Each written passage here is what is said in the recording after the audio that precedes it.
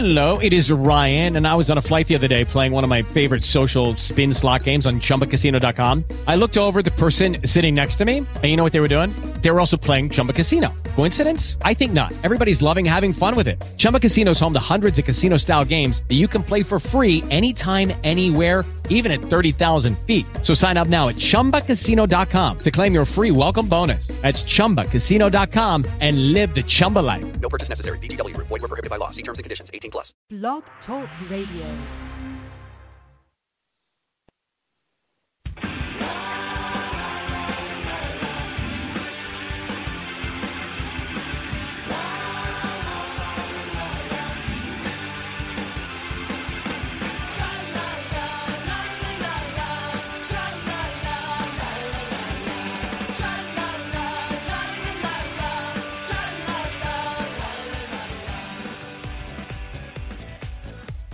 Welcome to the Left of Str8 Show with your host, Scott Fullerton, as we discuss everything under the rainbow sun, from LGBT issues to foodies, entertainment to books. Join us as we talk to some of the most interesting leaders and celebrity LGBT guests and allies on the internet. So grab a cocktail, it's always happy hour somewhere, and enjoy the show. Now, here's your host, Scott Fullerton.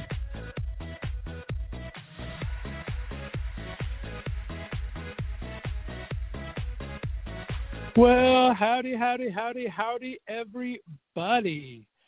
Guys, thanks so much for tuning in to the Left of Str8 Show. It is Tuesday, June 2nd, 2020. I am your host, Scott Fullerton.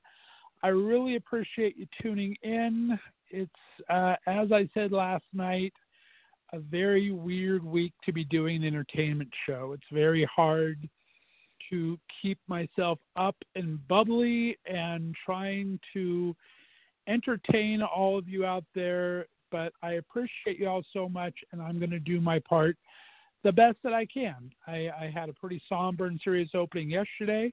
Yesterday we had a great musical Monday. I had my buddy Jay Knight, our special correspondent from Buffalo, New York, do his Indie Music Minute last night and featured a great indie artist from England. So that was very cool. And then I had from Canada, Drake Jensen, the country daddy on, and we had a fantastic interview talking about what's been happening in his music scene as far as country music in Canada versus the U.S. and different things that it was a good discussion. Brian Justin Crum was supposed to be on last night, but with everything going on, he was having trouble getting on the show last night, so we moved him back to June 15th, so he'll be on June 15th. We only had one musical guest interview last night.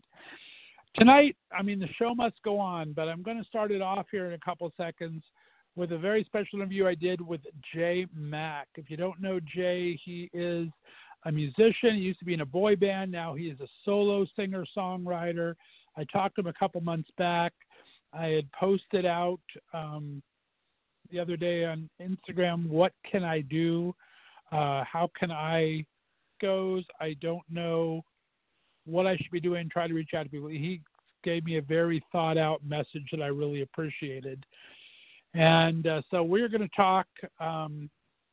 He is a young black man living in Venice, California. He's seen the riots go on all around him in Santa Monica and everything.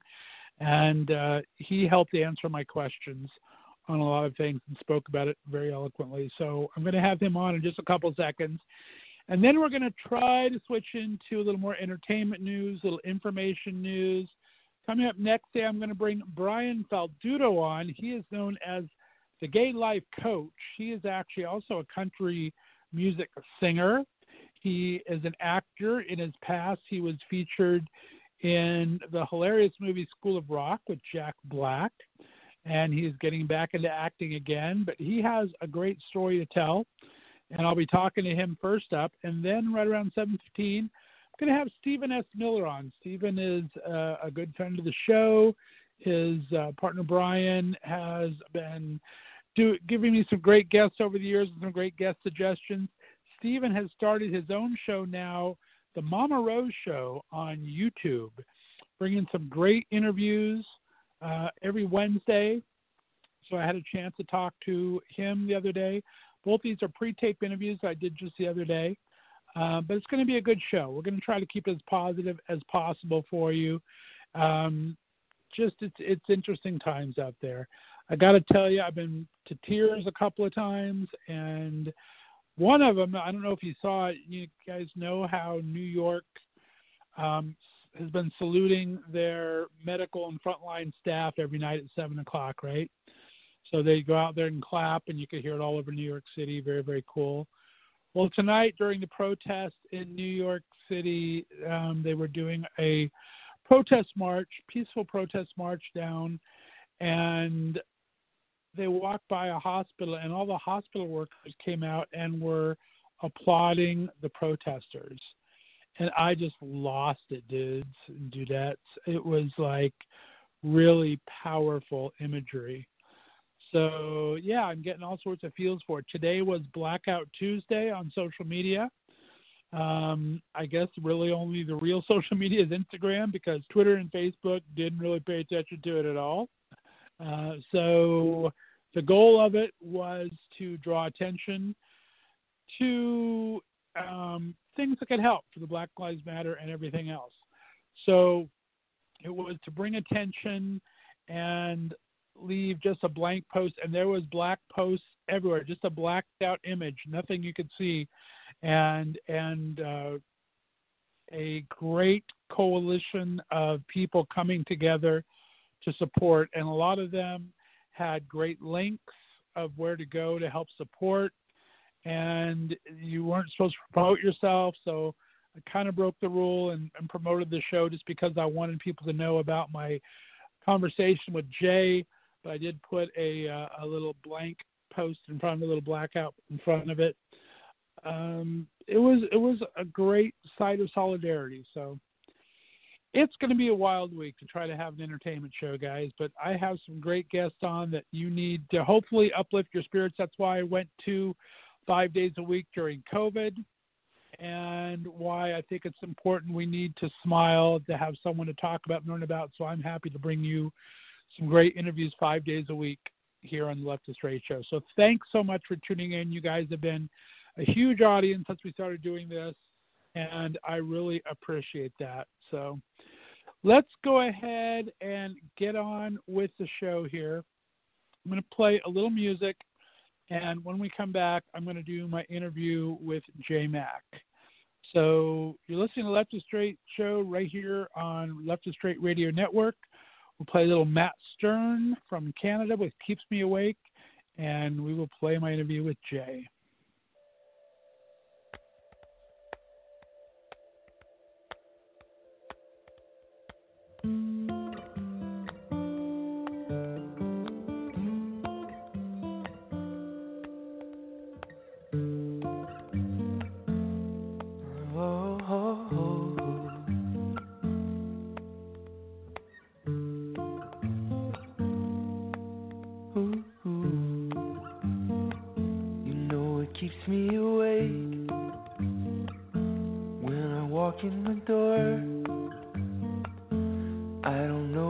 Feel safe in this place anymore, in this place anymore.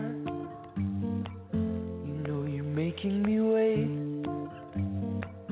I don't know what it is for. Is it just habit to break all the things we were sure of before? I can't hold on, it's gonna hurt me, but letting go is hard to do. And though we chose to do it purposely, I'm plagued with thoughts of losing you. I love the way that it tastes when we're free to explore. But tell me, could it be fake? Could it be a mistake? Lying here on the floor. And is this what is at stake? Is it greed to want more? Already too late, all these chances we've taken, are we losing control? I can't hold on, it's gonna hurt me, but letting go is hard to do. And plagued with thoughts of losing you. I'm plagued with thoughts of losing you. Would you leave me in the dark or by the light? Either way I won't be the same. Would you keep my secrets far or deep inside? Are you gonna need someone to blame? Are you gonna need someone to blame? Yeah.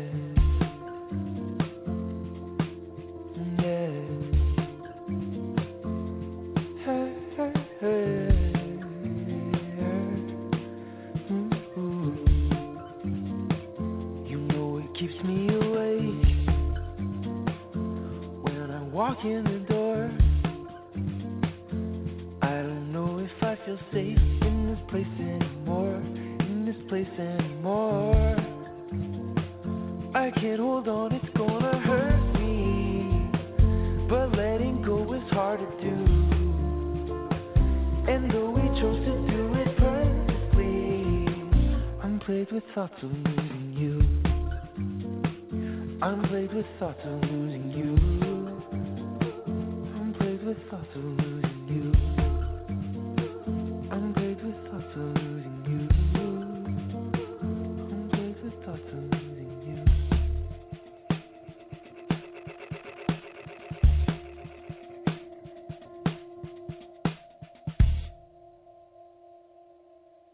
Alrighty, guys, we are back.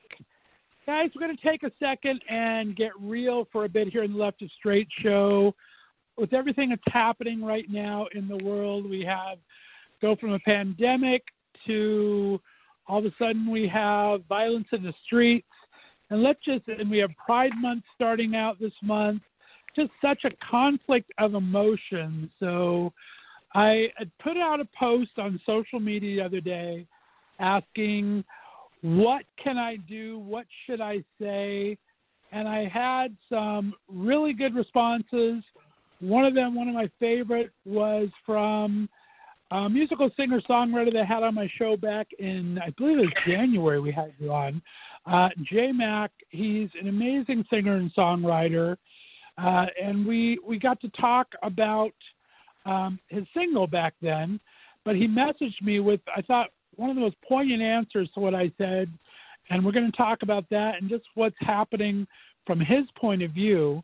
He's in Venice, California. I'm in Northeast Ohio, of course, so I was kind of far away from everything. Cleveland and Columbus is the biggest areas that's happening here. But J Mac, welcome back to the show. How are you doing today, buddy? I'm doing good, thank you. Well, I appreciate you, man. I love sharing your music over these past couple months. We had a great interview with Jay, and I want you to check out his music. Be sure to check the Left of Straight Show archives and look for that back in, I think it was late January, early February.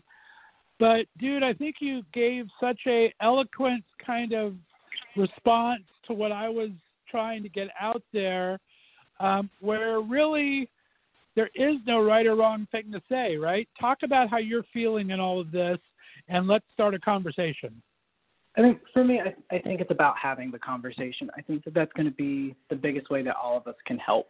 And it's to make sure that this conversation doesn't die down in a month, doesn't die down in a week, doesn't die down when cities reopen. I think having the conversation, continuously having the conversation is what we need to be doing. I was actually, before this whole thing happened, I was having a conversation with a few Black females that I live with, and the concern is that there are so many little teachable moments where you feel the need to jump in or say something, but you also become completely overwhelmed with having to teach white America how to not say this, or why this is offensive, or why this is an issue. And later on this weekend, I was listening to a lot of media, and one of the things that was said was, it's not a Black person's issue. This is a white person's issue. This is an issue of privilege, and people need to be taking it upon themselves to educate themselves so that they are not on the wrong side of history. And you posing the question, sort of, what do I do? How do I help? I think it goes back to just talking about how accessible these narratives and stories are. And the more we talk about it, and the more we see these images and have an open dialogue about it, the more people are marching in the streets. That's the progress. We just have to constantly see it for it to become a normalized thing. Right. And talking about ignorance and not knowing how to talk about it, I put in that post, and I told you out there, that I was ignorant my own way. In my post, I wrote, it was a 4-picture montage, and one of them was All Lives Matter, and all I paid attention to was the graphic, which was black, brown, white, gay symbols underneath the All Lives Matter, and I got torn up over it without realizing the history of that specific comment, and I had to learn a lesson myself, and I thought, wow, I thought I was a lot more progressive than I was. Talk a little bit about the history and what All Lives Matter actually means to you as a black man. I mean, Black Lives Matter is a movement that's born from the ideal and the notion and the truth that there is an existing white privilege, and that white privilege isn't something that's just handed to people without color. It's something that is just societally known. You know, I experience a fear every time I see a police officer. There's a heightened amount of anxiety and fear.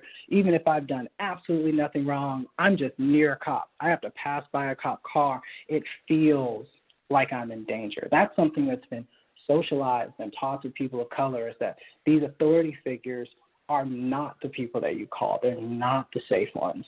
So when we talk about Black Lives Matter, it's not necessarily all lives do not matter. All lives matter. We're fully aware of that. But Black Lives Matter is because there is a disproportionate amount of violence when it comes to the way African-American suspects, Latino suspects, and all other people are handled by the police. And there's a certain amount of authority that we have given police officers in our society. And when that is taken to an extreme level, we've given them too much. So it's really painful to talk about Black Lives Matter versus All Lives Matter. Of course, all lives matter. But what this movement is truly about is differentiating the amount of force and societal pressure on black people. Right. Yeah. I mean, there's memes going around about it now, and like I said, it's like, okay, there's lots of comparisons, but one that kind of struck me a little bit was, okay, there's a house on fire in the neighborhood. The fire department goes out the fire. There's all houses are important, but the one that's on fire is the one you have to concentrate on, right? And Black Correct. Lives Matter is talking about what's not being concentrated on, because that's one receiving the lion's share of this discrimination, right? Correct. Yeah, I was very ignorant, and I felt really bad about it, and I changed my post to try to reflect that, because I try to learn. I think we all can use some types of sensitivity. I want to talk about the violence a little bit, because people are condemning the looters and the protesters, and that's two different things. I posted something earlier that those are two different words. Looter is one person. Looter is not necessarily a protester, and a protester is definitely not a looter. Yes, there are people taking advantage of heightened actions, all of the protests, that they're using that as a way to spray graffiti and be violent and just get into police spaces. I think one of the things that I saw that was really disturbing to me this weekend, there was someone live streaming who tried to get a crowd of protesters to flip a truck and light it on fire. And the protesters just said, like, man, that's not what we're here for. He couldn't get any support. And he kept going around to people asking them to do that. And it's like there are two different motives out there. There are people out there who simply want to see this done right, who are nonviolently marching and speaking out and having their voices heard in the way that we have every right to. And then there are simply people taking advantage of that. Not every egg is going to be good in the bunch. Right. Yeah, I mean, I saw two videos that really stood out to me. One was a white guy all in total black, dressed head to toe, giving a full-on, like, mask that you would do for tear gas, and just walking by and smashing windows one after the other, going down, boom, boom, boom. and for no apparent reason. All we do was smashing them. And it's like, that has nothing to do with anything. What are you doing there? And then I saw a video earlier today where somebody was driving by in a car, a group of 3 white people, and the girl in the back seat rolled down her window as they were passing a group of 2 black women walking by and saying, "Here," and tried to pass her a brick and give her a brick. It's like, what the hell? I don't understand. There's something more going on than meets the eye. People are saying that they're seeing bricks being delivered in different places. I don't want to go conspiracy theory because I haven't researched it enough. But there's something more going on here than meets the eye. Are you kind of getting that feeling? I'm definitely getting the sense of that. You know, people are saying that there are videos out there of officers starting to break windows and riot and doing different things like that. Like the guy in the mask that you said was walking down the street busting out windows. People are saying that guy might have also been an officer, and that basically they're trying to make it seem like every protest is more violent than it actually is. I want you to talk about, from a perspective that I could never understand, growing up, what are you told compared to what I was told of things to look out for? I was taught about being careful not to go to cars with strangers, not to do this, not to do that. What special set, I mean, is there, give me the black experience if there is one. We could probably create several memes just off this conversation. Well, you said you were told not to get into cars with strangers. I was told not to get into cars with white women. Because I grew up in the middle of nowhere, North Carolina, and quite literally, I think it was my senior year of high school, one of the neighboring counties, someone had hung a noose from one of the high school's flagpoles. You know, oh my gosh, there were Confederate flags everywhere. I think I've been called the N-word to my face at least 50 times. I kind of lost count after 50, but I know it's happened 50 times from the time that I was in, like, middle school to the time that I graduated from high school. And so, like, that is just an everyday occurrence for some people, and it's even worse for others. So I was never instinctively taught to fear the police. But when you start to look at the narrative and the history of the civil rights movement from a historical perspective, that fear is immediately learned. That the people who are in authority, that are supposed to save, help, and protect, are not there to do that. And you can even see that if you're just like out at a barbecue and the police drive by. Everyone gets quiet. Everyone turns the music down. Everyone hyper-focuses on the cop car that's in space, and you hear people start to talk and mutter and rumble. And it's just all of these little things that instinctively start to teach you not to trust this particular person. And we all put on some kind of an armor. I mean, as a queer kid and everything, every time I heard the word faggot, I put on a piece of armor, desensitized myself to this kind of thought, what should I do in the situation? I mean, you can only get so much armor on you until it just becomes a heavy burden. When do you feel it's becoming a burden for you? I think that people of color start putting on that armor so early in life that we don't realize it. Like before we started recording, we were talking about how I said that, I'm doing fine. I said, like, honestly, I've been examining the way I've been answering that question all day. When people ask me, how are you? How was your weekend? Da, da, da, and me saying, like, oh, no, I'm fine. I'm well. I'm okay. But I really start to question and ask myself, how long have I been saying that and not meaning it? You know, exactly how many times do I walk out into the world with the armor on, with the face, with the mask that says, I'm okay, I'm not bothered, I'm not the angry black man that you have societally been taught to fear, you know? And I've had this conversation throughout the weekend. It's like, if I see a white lady on the other side of the street and I'm crossing the street, I put on an extra smile. I'll wave, I'll verbalize just to, like, make this person feel comfortable. And that type of energy becomes a part of our day-to-day narrative, so much so that it's natural, you know, and you don't realize that you're putting on the mask or the face until you step back into a situation where you're surrounded by people of color and you can have that conversation openly, freely without coming across as the angry black woman or the angry black man. Mm. And one of the things that really stuck out, what you said when you responded to my message out there, you said, when I see calls to action like the Black Lives Matter movement, it's touching, but it's also so everyday for people of color, and it's really hard to know which battle to pick up and fight. If I had turned every instance of subtle ignorance and racism into a teachable moment, I'd spend every day, all day, just teaching. How do you pick those battles? Unfortunately, a lot of them just are not getting fought, and I think that's why you see all of this protest, and it feels different. I was listening to a lot of celebrity interviews, and everyone who's a little bit older than me is definitely saying, like, this feels different, especially people who grew up and have lived in L.A. What's happening right now is unprecedented, and it's because of social media. It's because that things are being videotaped, and it's undeniable what's happening. You know, there are older generations that are seeing these videos and the light coming on upstairs where it's like, maybe all these things that people have been saying throughout the years are not just over-exaggerations. So you really don't know when to pick those battles. You have to wait for the moment that feels like I can be effective here. I can be effective here without coming across the wrong way.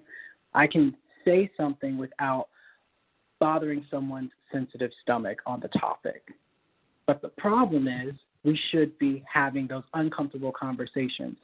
But the flip side is the second you start having that uncomfortable conversation with someone who doesn't want to have it, you immediately lose all of their respect. Nothing else that comes from you can be heard.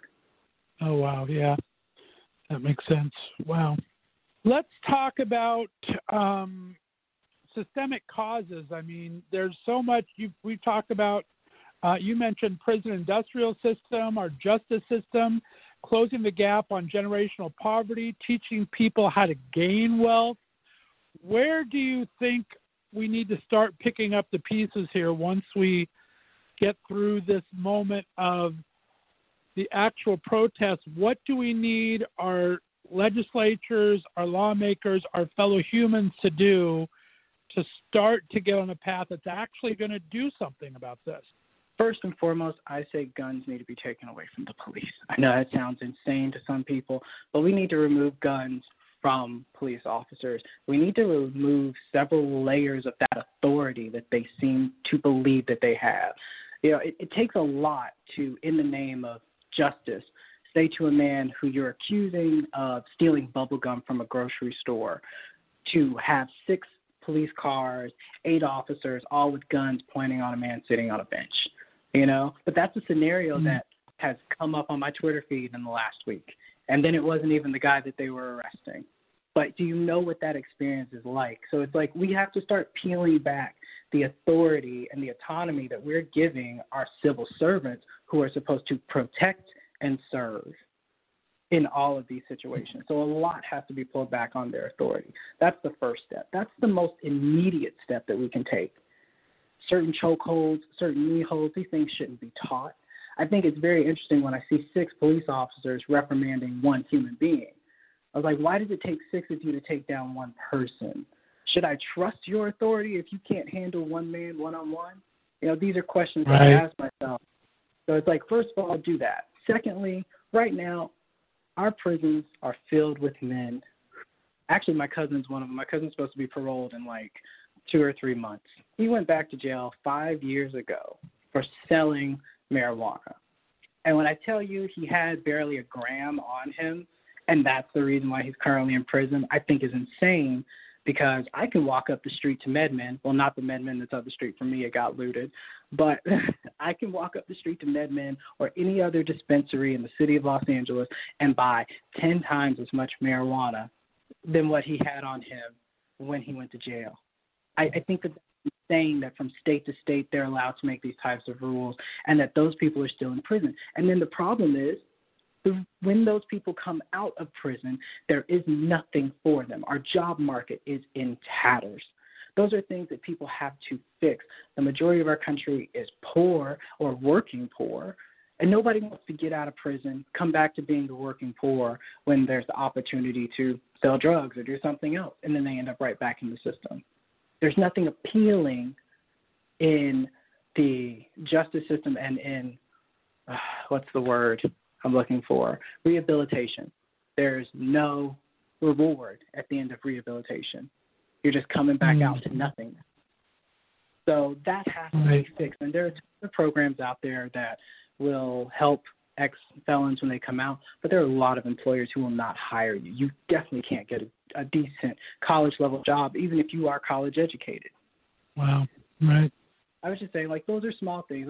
Those are initial things. Let's start getting these people out. Let's start ramping up the financial support in some of those programs that help people transition from prison to an everyday life. Let's start sealing their records if they're nonviolent crimes, so that people can actively get into the workforce.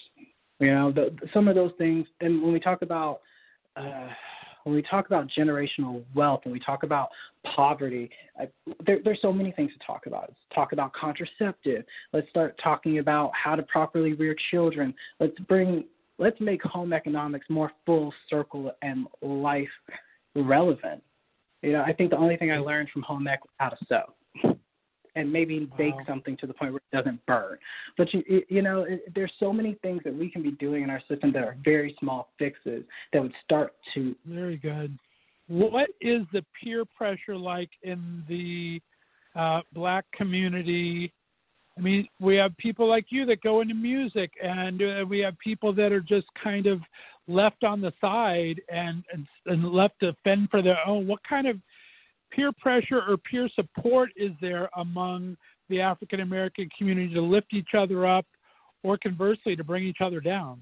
Unfortunately, I would say the source of both of those reside in religion, especially where I grew up. That was the staple of the community. Which church do you go to? Who's your pastor? Who's your deacons? Who's on your usher board? These things were the life's blood of the community that I grew up in.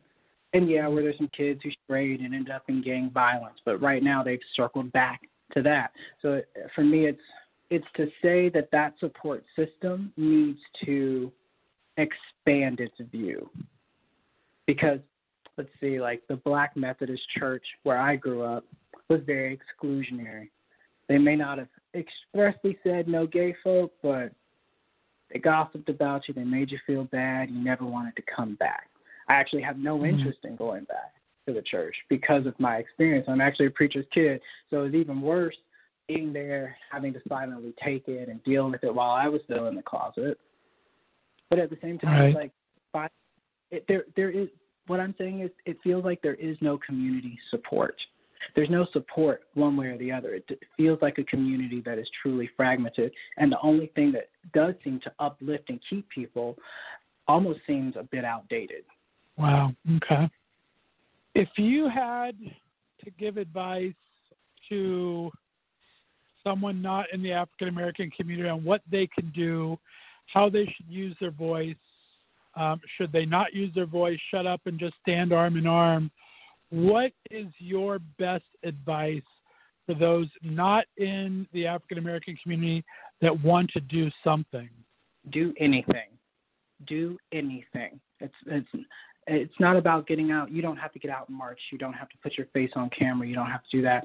You don't even have to post on Instagram. But if you walk up to an employee or a coworker that is of color and say, just simply, I'm with you, or put a hand on the shoulder if you're close enough to that human being, anything that you can do is good enough.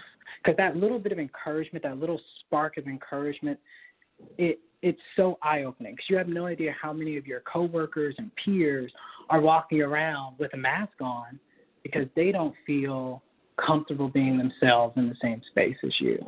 That little bit of support, like when Hillary lost the election, I saw so many angry Caucasian faces, and for a moment you really felt like, okay, these are the people, you're pointing them out, like, oh, these are the people I can actually trust and talk to, you know? Because for us, it's like, oh, shit, is everyone against us? So anything, any little thing you can do is important right now. anything you can do to empower someone. I actually walked into work this morning. All of my bosses are Caucasian men, and one of them asked me, like, hey, were you out marching this weekend? In a very, like, supportive tone.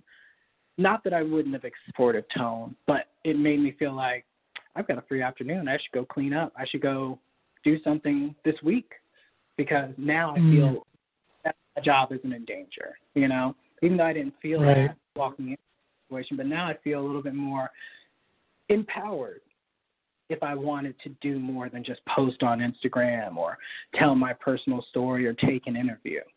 Very good.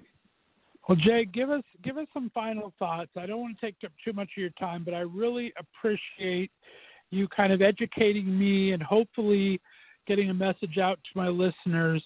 What do you really want us to take away from all of this? What I would really like for people to take away is that the fight does not stop tomorrow. It doesn't stop when the bars and the clubs open. It doesn't stop when Pride Month is over. It doesn't stop when you stop seeing the videos on Instagram and Twitter.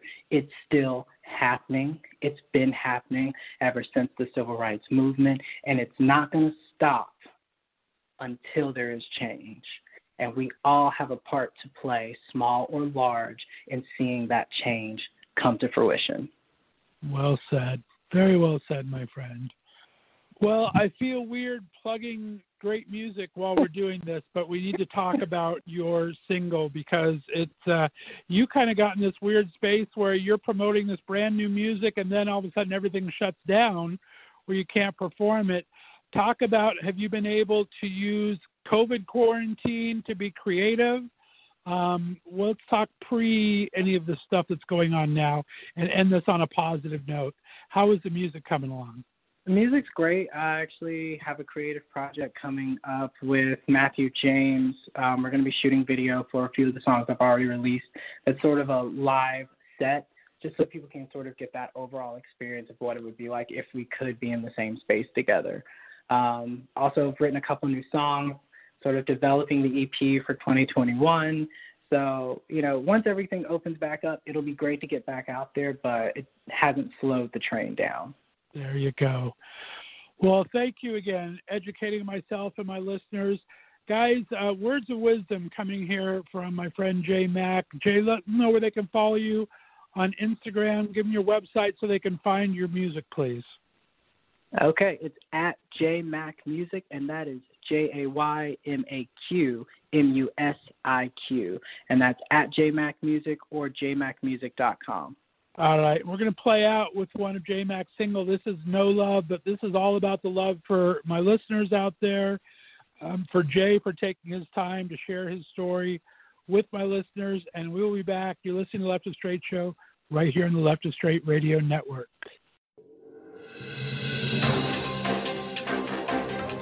We now interrupt your regularly scheduled entertainment for breaking news. Singer-songwriter and multi-platinum recording artist J Mac has been charged with felony heartbreak under Fuckboy Code 12.3.20 and is set to appear in court today. I don't think I love you the way you love me. Why do you give your heart so easily? Don't say that you love me if you don't know what it means. The love you want, you can't get from me. I've been in these streets too long. I don't think I can see what it is you got from me, what you're offering. There've been so many in the past who tried and failed to teach this dumb new tricks, yeah, hearts impaired.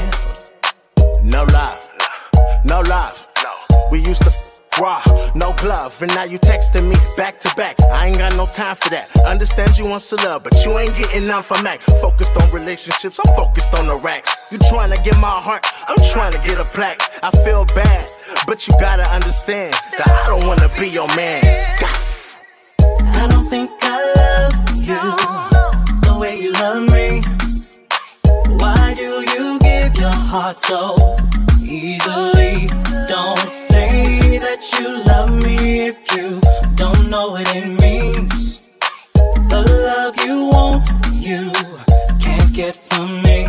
Have you lost your head trying to fall in love with me so hard? I've been around the block so many times, I don't know where to start. If you want my body, baby, I can give it to you. But if you want my heart, I don't know what to do. I don't think I love you the way you love me. Why do you give your heart so easily? Don't say that you love me if you don't know what it means. The love you want, you can't get from me. You better find another that'll give it to you how you want it. Cause after I smash, I'm dashing in the morning. Please stalk in my DM. Please stop hashtagging me your MCM. If you want the pipe, then I'ma give you the pipe. But if you acting clingy, then I'ma leave you tonight. I ain't got no time to argue, I ain't got no time to fight. That's probably why you single. Show your right, Give me kissing, hugging, give me all your loving. Remember, baby, I'm not your husband. Stop trying to tell me about your type. I came to get your brain, then lay the pipe. It's not out of spite. Promised you a night, could probably love you, but I wouldn't treat you right. Cause your love is for anyone. Baby, that means I'm not the one. I don't think I love you the way you love me. Why do you give your heart so easily? Don't say that you love me if you don't know what it means. The love you want, you can't get from me. No, no, no, no. Hey. I appreciate Jay so much for taking the time to come on and talk to me yesterday. And I hope you enjoyed his interview because I think he had some very great words of wisdom for all of us here. But we're going to go ahead and get into a little more fun time now. We're going to talk in just a couple seconds here to Brian Falduto, who is the gay life coach, also a great singer-songwriter. We're going to play two of his songs here, and an actor. So we'll get him going. Then after that, we're going to bring Mama Rose herself. Stephen Miller from the Mama Rose Show is going to be stopping by and talking to us. So I hope you're enjoying. Thanks for listening to the Left of Str8 Show. We're going to play a little song. When we come back, we'll be having Brian Falduto right here on the Left of Str8 Radio Network.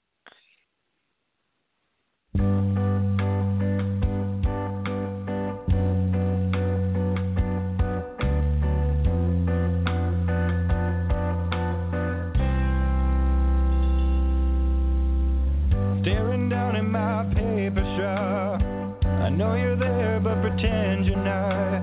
If I don't move, will the water stay calm around me? A word from you knocked me upside down. Who I am is turned inside out. Though I swim beneath the surface, somehow you found me. When the tide is strong, a step made wrong could drown me. But if I never leave the shore, I'll never know. I may crumble, I may break, but I'll come back like a wave. Da da da da, da da da da. If I crumble, if I break, well that's just another day. Da da da da, da da da da. It don't matter if you're 10 feet tall. A little hate'll make anyone fall. Can't remember the way it felt to be unbroken. I bet you thought I'd never make it this far. Thought I'd never find a voice on an old guitar. You ripple through my life, though it's years since we've last spoken. Yeah. I may crumble, I may break, but I'll come back like a wave. Da da da da, da da da da. If I crumble, if I break, well that's just another day. Da da da da,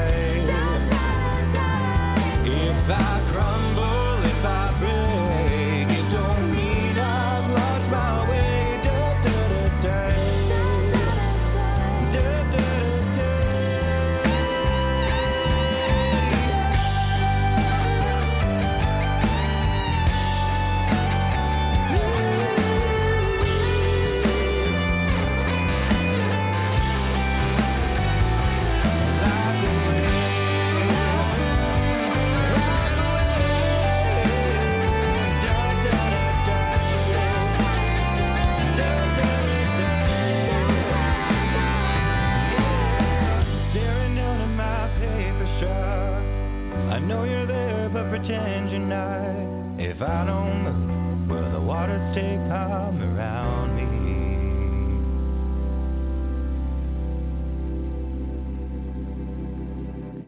Alrighty, guys, we are back. That was Like a Wave, the latest single from my next guest. He has worked in acting, singing, radio, and is billed as the gay life coach on Instagram. You just may remember him from his work as a young actor on the Jack Black movie The School of Rock, or you may have noticed him when he was named as one of the 20 most influential, outspoken, and optimistic individuals on the planet in Pride Life magazine's 20th anniversary of their 20 in 20s issue. He's given back to the community through work with Broadway Sings for Pride and the Trevor Project.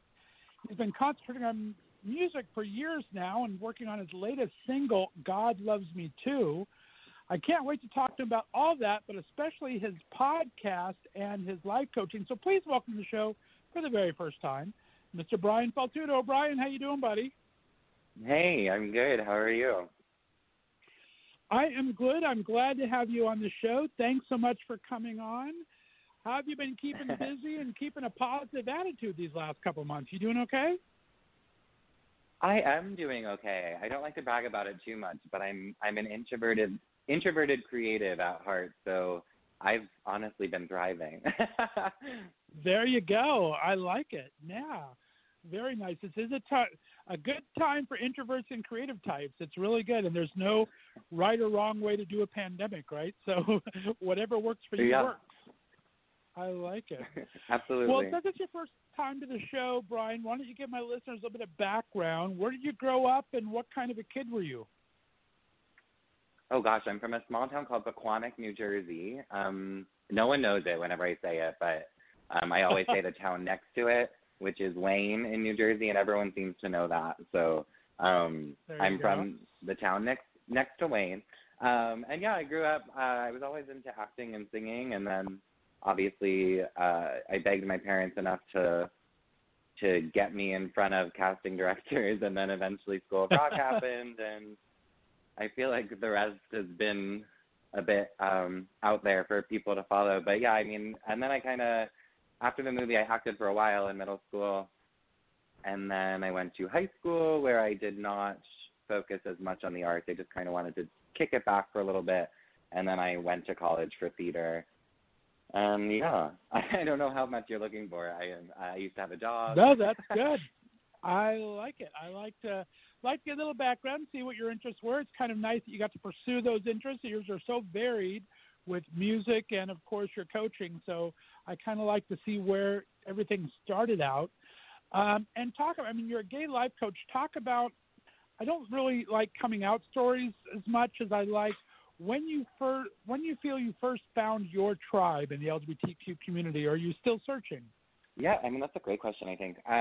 Coaching came to me because, well, it's funny you say you don't like coming out stories, but I came out and I didn't really, I kind of felt like I had a second coming out, like after coming out, because I actually didn't come out till senior year of college, which is hilarious because I had been known for, 14 years prior to that as the gay kid from School of Rock. So it took me I had a lot to navigate just kind of mentally around that title being thrust upon me at such a young age.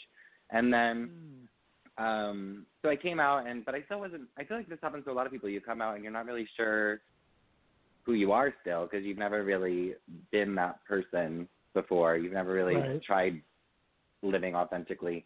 And so I had like a bunch of years after coming out where I was just kind of like, who am I? And oftentimes very out of tune with who I truly was. And then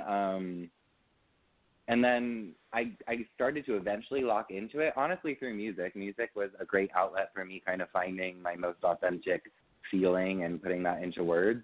And then my journey towards finding that voice was really long, and I don't want it to be so long for people anymore. So my goal as a coach is to help people find their authentic voice sooner, if possible.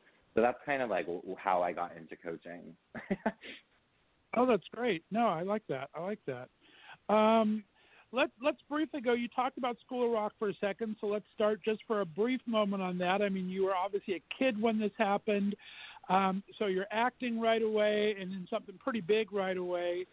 How did that form your relationship to the field? Because I know you're coming back to it now. You have something in pre-production.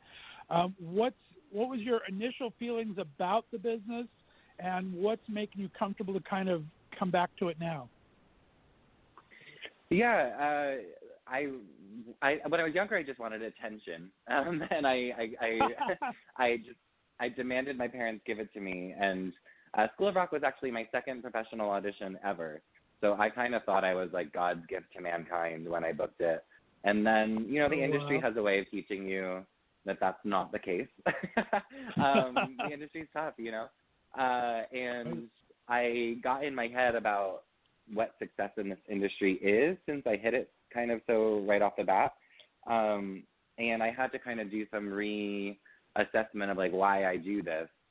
And it's no longer about attention for me. It's because I feel like I have things to say and stories to tell. And so I try and use my artistry a little bit more in a meaningful capacity these days. And that's kind of how I reconnected with acting too. For a while, it wasn't fun for me. It was because I was always trying to meet this standard that I had set for myself right off the bat.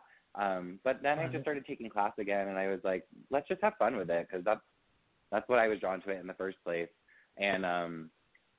And yeah, now I do have fun with it, and surprise, surprise, my work is better. And I'm grateful to be kind of in that aspect of storytelling again. That's awesome. Congratulations. Now, did you ever get to go see the musical? I mean, the kid playing your role, that Luca Padovin's been amazing. I've seen him in a lot of different things. Were you able to get to Broadway? Yes, I was there. Luca's great. That was a really cool moment because, as I mentioned, I've always been obsessed with theater. So to know that like something I did, which could have easily been nothing, inspired an Andrew Lloyd Webber musical was very very cool moment for me. I bet. Fantastic. And talk about drifting into the music a bit. You're amazing singer-songwriter, kind of going towards the country vein from what I've listened to. Talk about what brought that out of you. Was the songwriting first? Was the singing kind of always there? How did you venture into that foray? Yeah, well, singing's been there as early as the acting days. I actually had to sing for my School of Rock audition. And I remember I fell in love with singing because I used to sing really loud in church back in the day. And the choir teacher would always be like, everyone sound like Brian, because I was literally just screaming and no one else was making any noise. And so I was like, I'm a singer, everyone follow me. But no, I just got really into it. I've always loved singing. I worked in country music radio actually for 3 years out of college. That was kind of like my first job out of college, and I just kind of fell in love with that format. It was about the same time that I was kind of discovering that voice that I mentioned, and country music's really great about putting a voice into lyrics. You know, the lyrics are very storytelling and very meaningful. So I just kind of found my niche in that genre.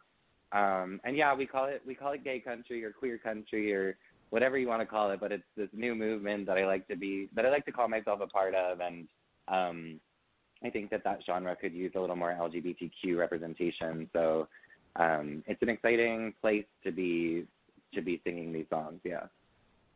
That's awesome. Well, it's starting to come around. I mean, we have Brandon Stansel, of course, and we have Cameron Hawthorne, and my buddy Hayden is coming into it soon. So it's starting to get the recognition that it deserves.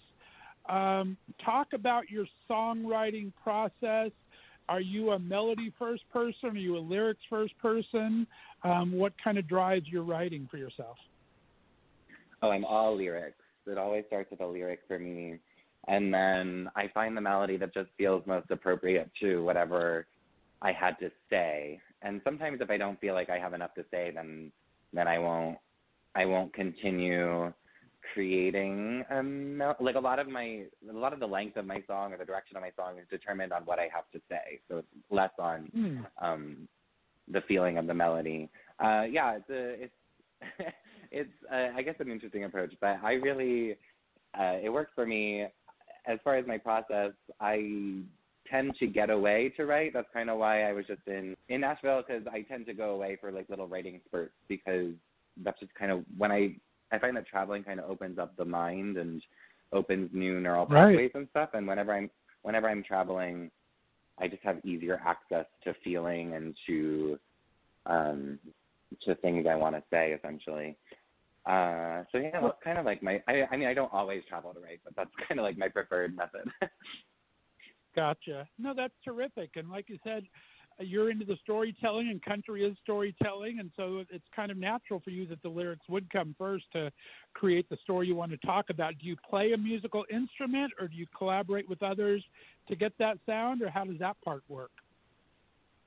Yeah, I play piano and guitar, primarily to write, though. I have this wonderful group of musicians here in New York City who work with me to perform the songs whenever we book a gig, or we go on the road, or we do a show. So they kind of help me then tell the story in a more beautiful capacity. That's great. Now your up single is called "God Loves Me Too." Do you have a fairly religious background, or is this a literal song? Or tell me about where this is coming from. Yeah, no, I'm so excited about it. I've never been more excited about a project. It's coming out next month for Pride season. We recorded it. It's going to be released via music video, actually. I do have a strong religious background. As I mentioned, I grew up singing in church, and I think when a lot of people come out, they go through like this trivial relationship with the church, which I certainly went through. I don't know if trivial is the right word, troublesome relationship with the church. But yeah, so I went through that, and as I found that voice that I mentioned, I also kind of found this truth that I think that we don't need to do anything to earn love and acceptance. We just need to exist. And this song is about that, and that I think a lot of queer youth are told by religion that they need to change in order to be accepted, and so this song is saying that that's not the case. So it's a very literal song, to answer your question, and it's a very, it's a bold statement, but I believe it to be true, and I want more people to hear it, because I didn't know one day that an affirming church would be an option for me, and I found that. And so if anyone out there wants that, I want them to know that it's an option for them as well. That's a great piece of advice, and so true. I mean, and it's nice. There are a lot more open and affirming churches these days, and you hear so many horror stories about different religions doing different things, but I think there are options out there now, and unless we talk about them, people may not be aware of it. So good on you, man. That's awesome. Yeah. Congratulations on the song. Very, very cool. Yeah, I certainly wasn't aware of it for a long time, so that's kind of where this is all coming from. And yeah, thank you so much. I'm so excited. Can't wait for it to come out. Do you have any influences on your music besides working at the radio station? Are there any certain artists that you follow or emulate, or would like to maybe collaborate with sometime in the future? Oh gosh, so many. I don't know. I always refer to Casey Musgraves. So if you listen to my tracks next to hers, they're not exactly the same, but she definitely, I love the way she tells story in song, and the subtleties that she decorates her music with that are actually so interesting are so cool to me. Because at the end of the day, she's just writing simple, catchy story songs, right? But there's also so much going on beneath the surface musically, and it's just, I really admire what she's able to do, essentially. So I'd love to work with her one day. That would be the biggest dream, yeah. There you go. Put it out there. Put it out into the universe. Right? I like it. All right, well, let's get into life coaching. I want to talk about this. You have an amazing podcast we'll get to in a minute. Let's talk about getting into this field. What is a life coach? I mean, I know there's a definition, but what does a life coach mean to you as far as how you practice doing it? And tell me what got you interested in this path. Yeah, so as far as what I do as a coach, my slogan is kind of love yourself, share your story. I think that oftentimes the obstruction between a good relationship with ourselves is the story that we're telling ourselves about ourselves. And if we can question those narratives, we can have a better relationship with who we are. And then when we have a better relationship with who we are, we can put a more unfiltered version of who we are out into the world and share that rather than this story that we're telling ourselves and then telling the world, which isn't really true to perhaps the story we'd like to be authoring from a authentic perspective. So my goal is to kind of just unlock the obstructions and the narratives that don't serve the truth of who people are, essentially. And I find it to be both a complex and simple process at the same time because, you know, when you put it down onto paper, it really is just looking into thoughts and sentences and narratives and questioning them and replacing them with things that better serve you. But, you know, those obstacles can be really hard to get out and to get out of the way, essentially. So, right. Yeah, and that's, I don't know if I answered your question, but that's kind of like my process for coaching. No, I think you did. I like that. And I really like that there is a Gay Coaches Alliance that you are part of, and there's actually international standards for doing what you do. Talk about these two organizations and how they kind of help you in your practice. Yeah, so I'm certified through the International Coach Federation, which just means that I abide by their standards of coaching. And then I actually didn't know about this when I first became a coach. I was so delighted to discover it, but there's a Gay Coaches Alliance, which is just it's literally what it says. It's an alliance of gay men who are coaches, which sounds very niche, but you'd be surprised how many members there are. I think I've discovered that gay men make good coaches. And I think the reason for that is we've had to undergo a huge kind of like rediscovery of who we are on our own often, and we've had to ask ourselves hard questions in the middle of troubling times, and we've had to navigate uncharted territory, and we come out of that stronger, and we come out of that with a good assessment of what it takes to change, I think, or what it takes to actually not change, do the opposite of change, and to actually honor the truth, as I mentioned. So I think that gay men have just like this natural inclination to be good coaches. Not to mention we're just sensitive beings, I guess more so than our hetero counterparts at times. And I'm discovering through this organization that I feel I type into this field well, and I think a lot of the men who are part of this organization do amazing work. Nice. And I think we are more in tune with both our masculine and feminine sides as gay men, which I'm sure helps a lot to kind of work both of those psyches. And I think there are a lot of amazing people in this field from our LGBT community. I know I'm going to have Derek Jameson on in a couple of weeks. He's very strong in this field, and there's quite a few out there.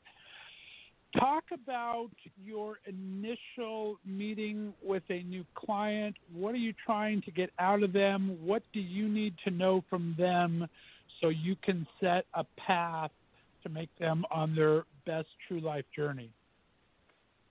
Yeah, well, usually I'm trying to gear whether I think I can be of assistance to them or whether they should go to someone else. You know, sometimes therapy might be a better approach, or there might be a better coach for them, just depending on like what they're looking to get out of the coaching.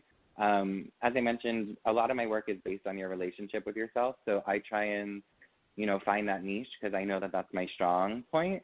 And then I'm also looking for their level of commitment because I can't actually watch their success more than they do. Otherwise, it just doesn't work. So I'm also just trying to use the phone call to gear whether they are actually up for this or not, because otherwise, it's just going to be a back and forth that doesn't actually result in change, you know. So there has to be a certain level of understanding that it's them who's getting in their own way and a commitment to changing that. Very good. Okay, I like that. And talk a little bit about how these sessions go. Are there lessons to learn? Is there homework to do? Are these video chats? Are they telephone chats? Are they all the above? Tell me about your processes for working with people. Yeah, no, we do phone calls. The reason I do phone calls, actually, which is very different than a lot of the coaches that I'm aware of, I like to do phone calls because I don't want anyone.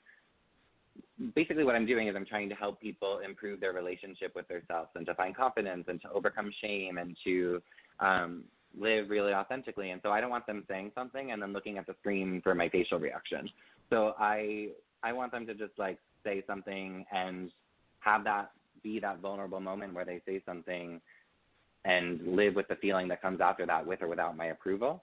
So I actually love to remove my face. I think that it provides for more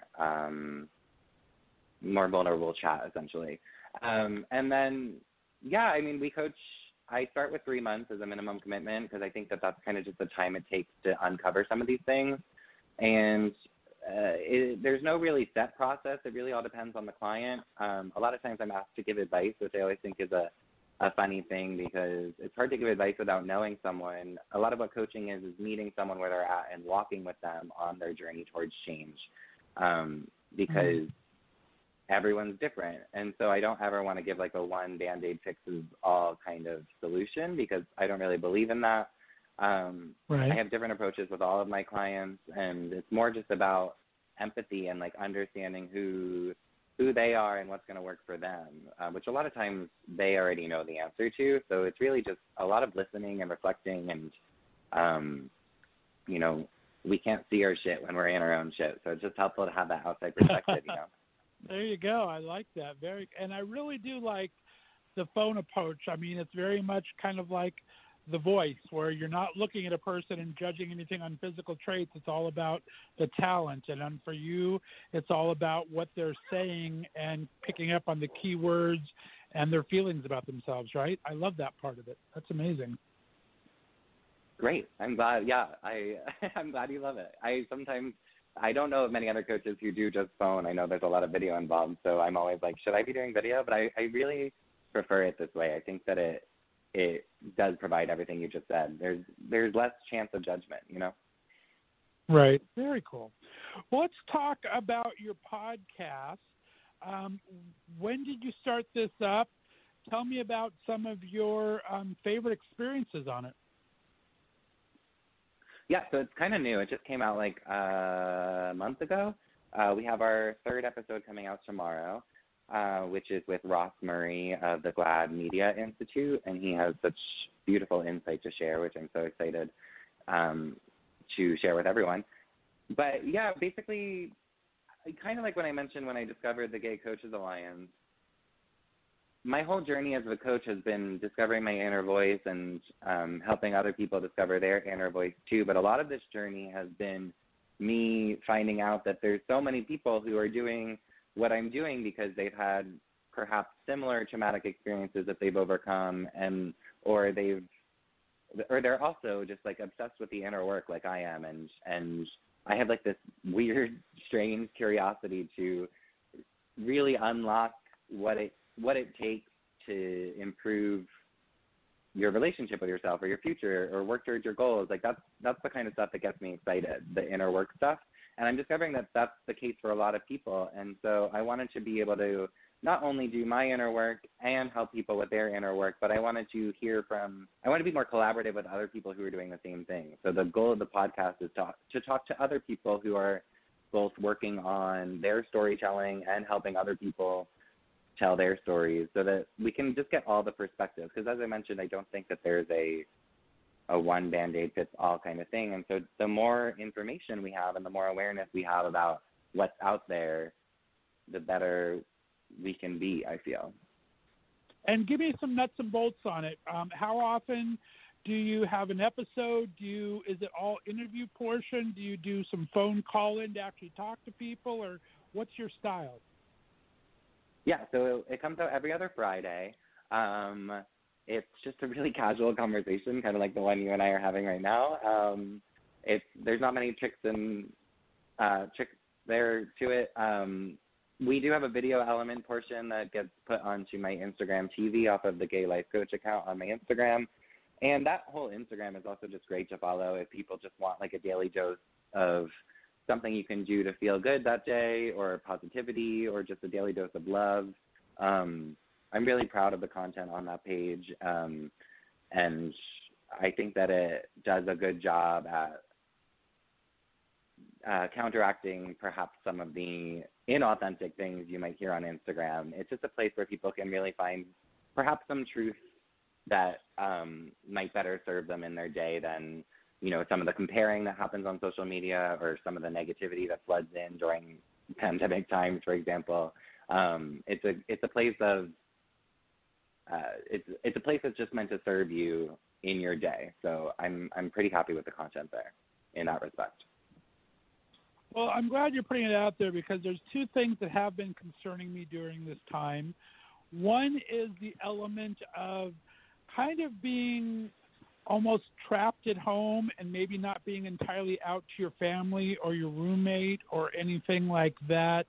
Do you have any off-the-cuff advice possibly for how to kind of get yourself through those nerves while you're dealing with the isolation part? I mean, luckily we're opening up now and can start to venture out. But what would you say to the people that have been kind of in this situation where they've been at home by themselves, where people don't really understand where they're at? Where do you suggest their next step is to kind of get back into society again? Yeah, I'm wondering that for myself as well, honestly. I've been so content in my introverted state that, and I've been reading some things about as people start to venture out, social anxiety might increase because of, you know, what we've gotten used to. But I think at the same time, I speak to a lot of queer youth regularly because of what I do. And I am aware that there's a lot going on at home for youth right now, especially queer youth who might not be in an accepting environment. And that's really tough. Again, the advice thing is hard because I don't know everyone's situation, but in general, I think seen, heard, and validated can literally save a life. So I think that if someone feels like they're at home and they have no options, or that this sucks, you know, anything they're going through, my word to them is like, yeah, it does suck. I'm sorry that you feel like you have no options. That's a very valid feeling right now. Because I think that there's no right or wrong way to react to everything that's going on. And if we get in our heads about what is right and what's wrong, that's when we're going to drive ourselves into that place that's really hard to get out of. So I think that everyone should just kind of give themselves permission to feel however they're feeling about this, and then reach out from there, reach out from that place where you are in the feeling. And then I guarantee you that there's someone out there who wants to meet you where you're at in that place. So don't be afraid to reach out, and virtual connection has proven to be an amazing thing during these times. So don't underestimate what it can do for you, essentially. Yeah, that was my next question, too, because on the second half of what I was saying is we had this shelter in place, but now we have a lot of our nationwide Pride festivals are not happening now, and Pride was as much about physical contact, touching, seeing, hugging fellow people of our LGBTQ community, and this is going online quite a bit now. We're going to be doing lots of virtual prides. I still think it's real important to kind of tune into these to get that sense of community, right? And any recommendations on that whatsoever? Yeah, for sure. I mean, I just wrote a piece on this, actually. My challenge to the queer community, and they can choose to take it or not, but as I mentioned, when you first come out, when I first came out, I kind of wished that the world would stop for a moment so I could have a chance to be like, okay, what's going on? Who am I? I have a lot of questions, but you don't have time to do that. I came out and then I graduated college. I moved into my own apartment. I got a full-time job. I didn't have time to sit around and be like, who am I? And I think that there's a certain healing aspect to coming out that needs to happen. If you think about it, for me, I lived for 14 years in shame over who I was. And that doesn't just go away overnight. So there's a certain healing aspect that I don't think gets highlighted when we are posting beautiful photos of ourselves on Instagram or busy social lives or just like keeping busy so that we don't have to think about the part that needs to be healed. I don't think that it's easy, but for the first Pride season ever, we're kind of being forced indoors with just ourselves. And my challenge is to the queer community is to pay attention to what comes up during this time. And if it feels uncomfortable, don't ignore it. Just sit with it for a little bit and see if we can focus on healing this Pride season while we're forced to, essentially. And then next year we can go out and be even louder and prouder than we've ever been before, you know?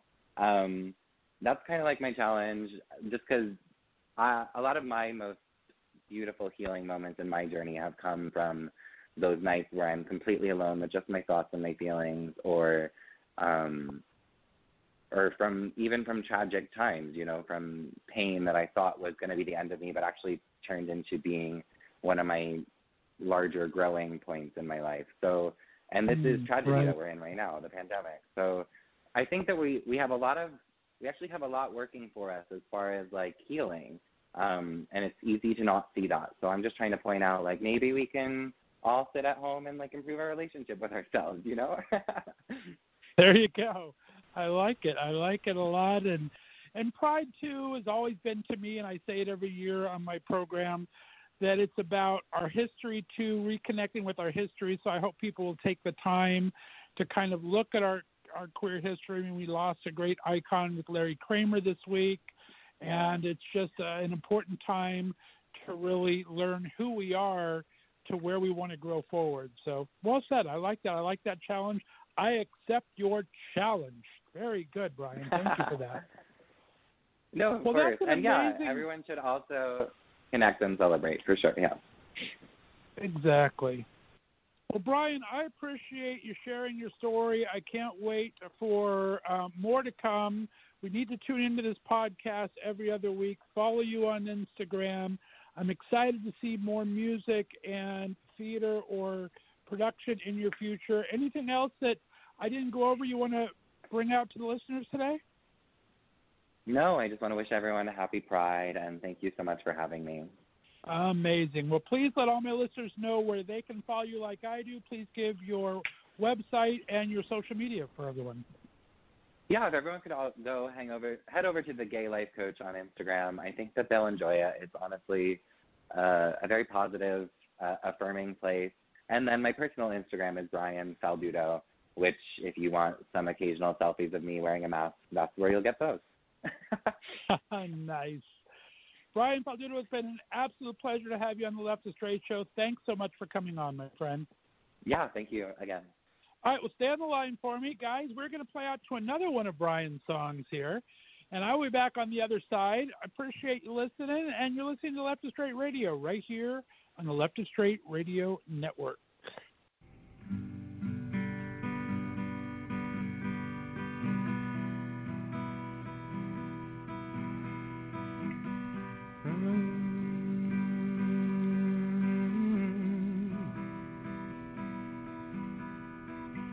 I've never met anyone quite like you. It'll be pouring rain, but your sun shines through. You always put everyone else first. You see their best when they're at their worst. But lately, what you've been going through shouldn't be happening to someone as beautiful as you. I'm here to tell you that it's not fair. Please know how much I care.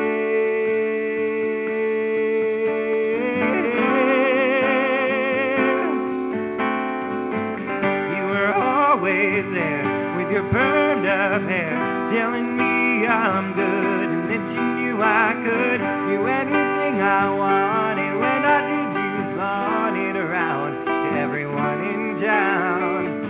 You loved when I sang, and when I did it rang a smile to your face. But now that's been replaced with a tired look. Yeah, your face been shook, and you're scared and unprepared. And no, I can't change anything. Please take this simple offering.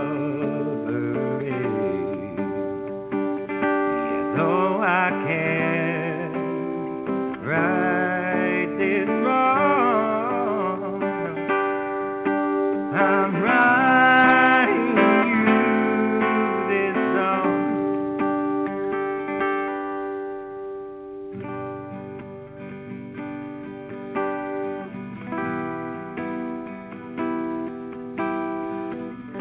It fills me with so much sorrow to think you won't remember the song tomorrow. We best believe I'm still gonna sing, 'cause I know all the joy it would bring to you to know I'm following my dreams. You're still my biggest fan, it would seem. You have always made me feel worthwhile. I know that I'm special just being your grandchild.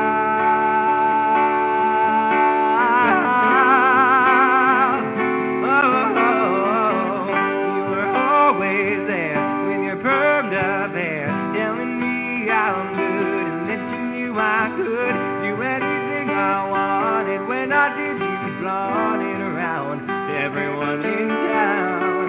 You loved when I sang and when I did it best, a smile to your face. But now that's been replaced with a tired look.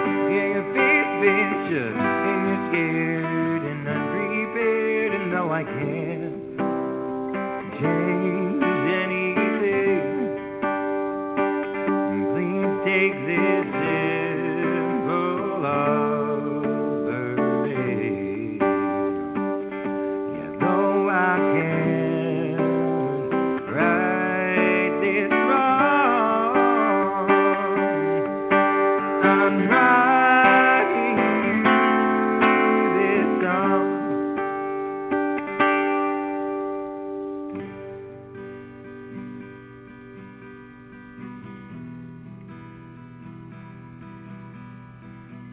I keep trying to write another verse, but just like you, I guess I lost my words.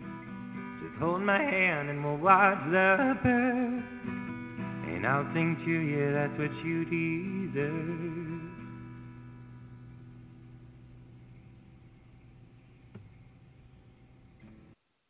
All righty, we are back. That was Brian Falduto with Grams. Great interview. Thanks so much, Brian, for coming on the show. I really appreciate it. Guys, we're going to go on here with my next guest. So excited to have him on. Stephen Miller is done everything from acting to directing to stage managing to cabaret, all the things that I absolutely love. I had a chance to talk with him just the other day about all of that, plus his brand new YouTube show called The Mama Rose Show. And loving that. You have to check that out. There'll be a brand new episode tomorrow and every Wednesday.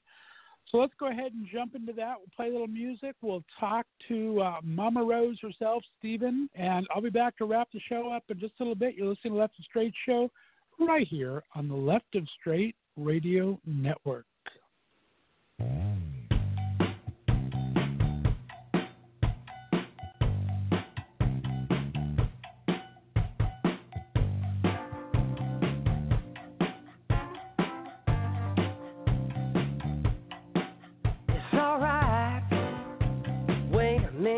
Early in the morning, it's alright. Coming in the middle of the night, anytime, anytime you want my loving, baby, you don't have to tell me twice. It's all good. You miss my kissing. It's all good. You know I want to hold you tight. I say the word, I'll say the word, and I'll come running. Baby, baby, you don't have to tell me twice. Now I give respect, everybody got needs. I'm the kind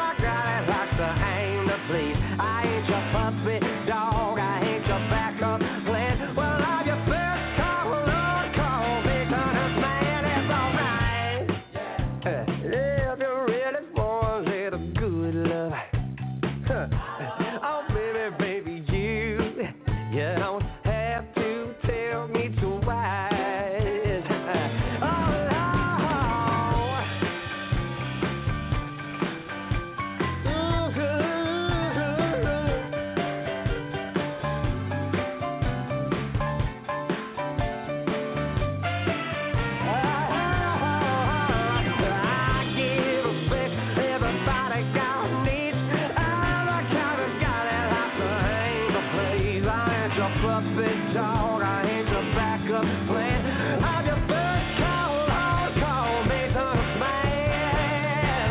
Oh, it's alright. Let me be the one that you mean on faith. My God, I tell you, you don't have to tell me twice.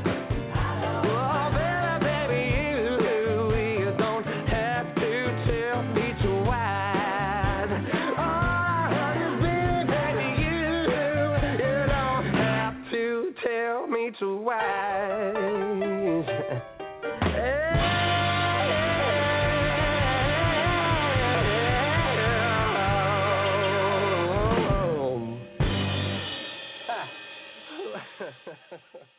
Alrighty, guys, we are back. That was our good buddy Levi Christ with Tell Me Twice. Levi was our special guest on Musical Monday last week, so be sure to check that out if you missed that interview. Guys, I'm so excited. My next guest is making his first appearance here in the Left of Straight show. He's an actor, stage manager, director, and blogger who's worked with such productions as Anything Goes, West Side Story, You're a Good Man, Charlie Brown. He studied at the Metropolitan Opera, the Neighborhood Playhouse, and the Turtle Bay Music Company. And he's recently led his Inner Broadway Diva Flag Fly as the creator of the fantastic new web series, The Mama Rose Show, now playing at a YouTube and internet stream near you. I can't wait to share his story and journey with you, so please welcome to the show, Mr. Stephen Miller. Stephen, how you doing, buddy? Hi, darling. Thank you so much for having me on the show. I am so excited to have Mama Rose herself in the house. Thank you for coming on. Well, thank you, darling. How are you doing? You've been a busy little beaver. Mama Rose is taping episodes left, right, and center. How are you handling Corona quarantine personally? You doing good? Oh, doing as good as one could, I suppose. Just trying to stay busy and entertain the masses along with it and, you know, trying new things, experiences, life. There you go. Well, you are bringing it, my friend. Let's start with a little bit of background. Talk to me about where you grew up and what kind of a kid were you? Oh, I was a brat, you know, the usual. But I was born in New Hampshire originally, in Bridgewater on Newfound Lake. But I was also raised in New York City, which I think is really where my diva came out, and all of my studying here.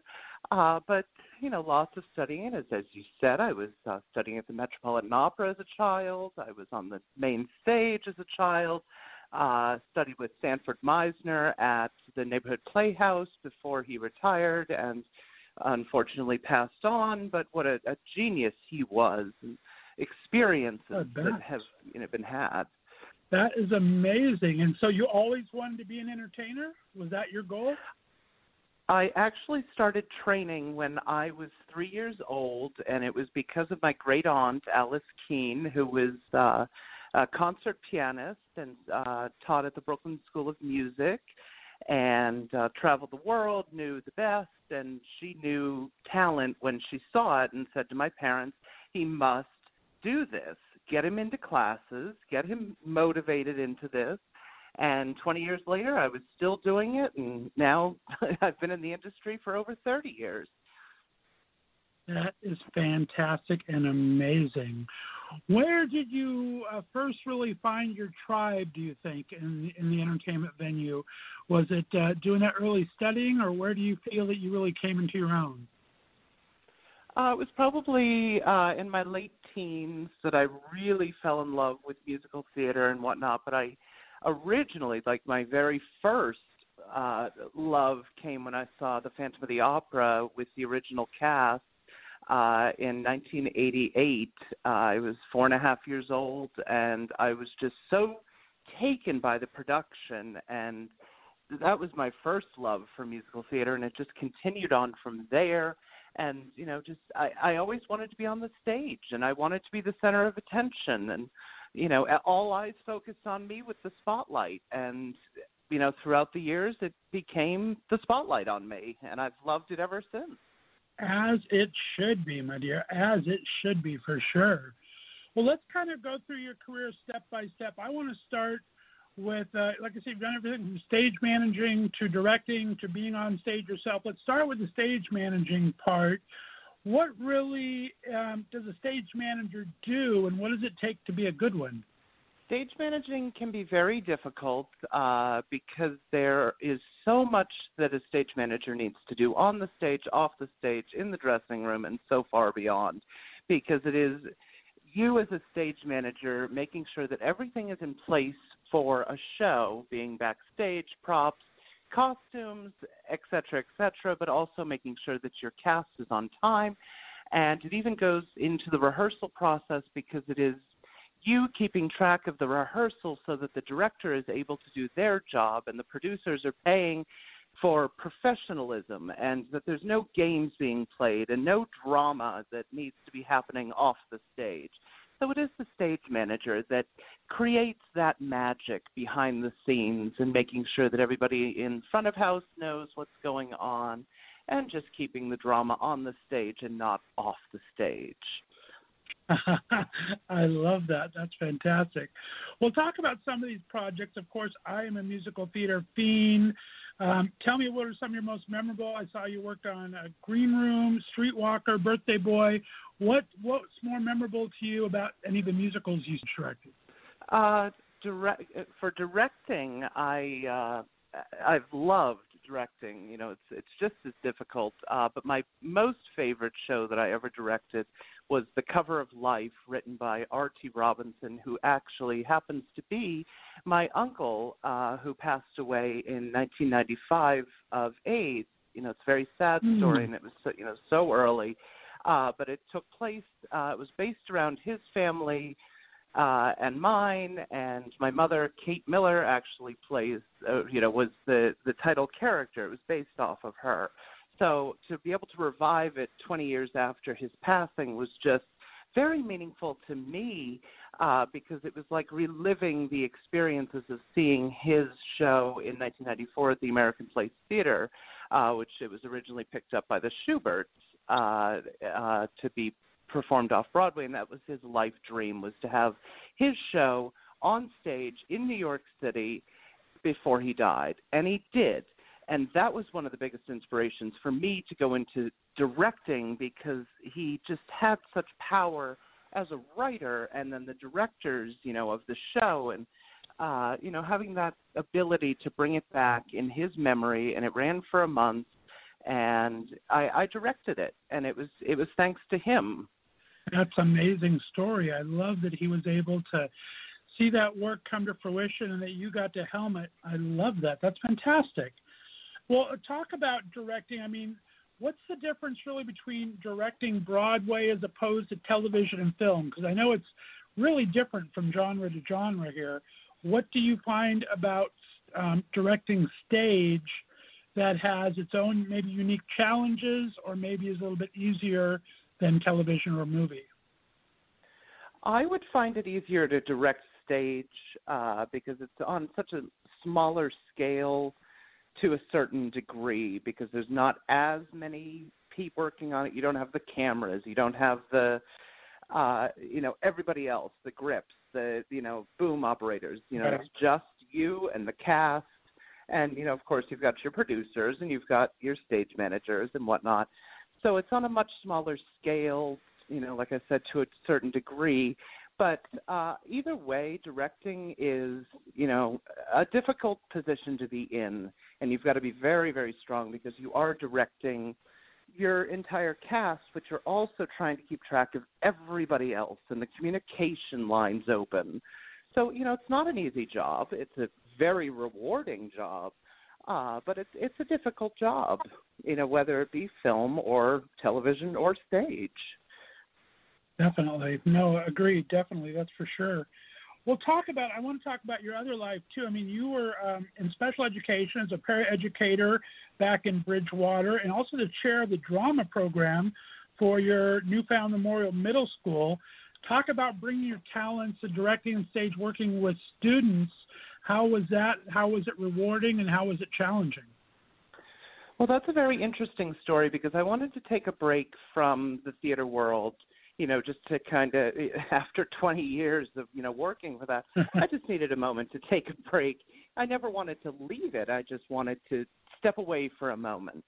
Right. I moved back to New Hampshire and started, seeking out positions, and someone offered me an after-school program job, and I ended up being hired for special education, which honestly is one of the most rewarding experiences of my life because many of my family members have, special needs, and, I've learned all about it. I've, understood it, but it was very rewarding, and what I ended up doing, I was offered to take over the drama department at the middle school. And what I did very differently from what they did, I included everybody. If you were special needs or not, mainstream special needs, there's so many opportunities in theater for children, for adults, because you can work on costumes. You can be on the stage. You can be off the stage. It doesn't matter. You're just part of something. And one of my most favorite stories that I love to tell is there was a young man who came into 6th grade. He was terrified. He'd never been accepted, and came up to me one day and said, "What is the drama department?" And I explained, there's many aspects to it. And he said, "I can't go on the stage. I want to be part of something, but I cannot go in front of an audience. I'm too scared." So he came on. He built sets. The following year, he was in the ensemble, and the following year after that, he was the star of the show. And he went on to high school. The very first show they put on, he was the star. And it fills my heart to be the cause of that. That's one of the greatest achievements in my life, was to be able to do that for someone. I bet. Oh, that's such a great story. I love hearing that. I love when you get to see your results happen before your eyes, where you take someone and mold someone like that, and then to see them take it and blossom on their own. That's amazing. It's just Very support. cool. Everybody needs some form of support in our lives. And for this little boy, he needed someone to look at him and know that he had possibilities, opportunities ahead of him. And I don't think that he's in any major, productions, but the fact that he did that and wasn't afraid to do it, it warms my heart to remember that story. Exactly. Well said. Thank you for sharing that. Well, let's go to you in front of the audience here a bit. Let's talk about, I want to hear about this opera training, and you work with Paper Mill in New Hampshire. Talk about your early experiences acting. How was it to you? What do you feel like when you're on stage? And give me those early experiences. Well, working at the Metropolitan Opera was quite a wonderful experience. I worked with the late Elena Dore, who was the chorus teacher for over 50 years and worked with some of the most famous opera singers in the world. And, because of her, I had the opportunity to work with quite a few famous opera singers.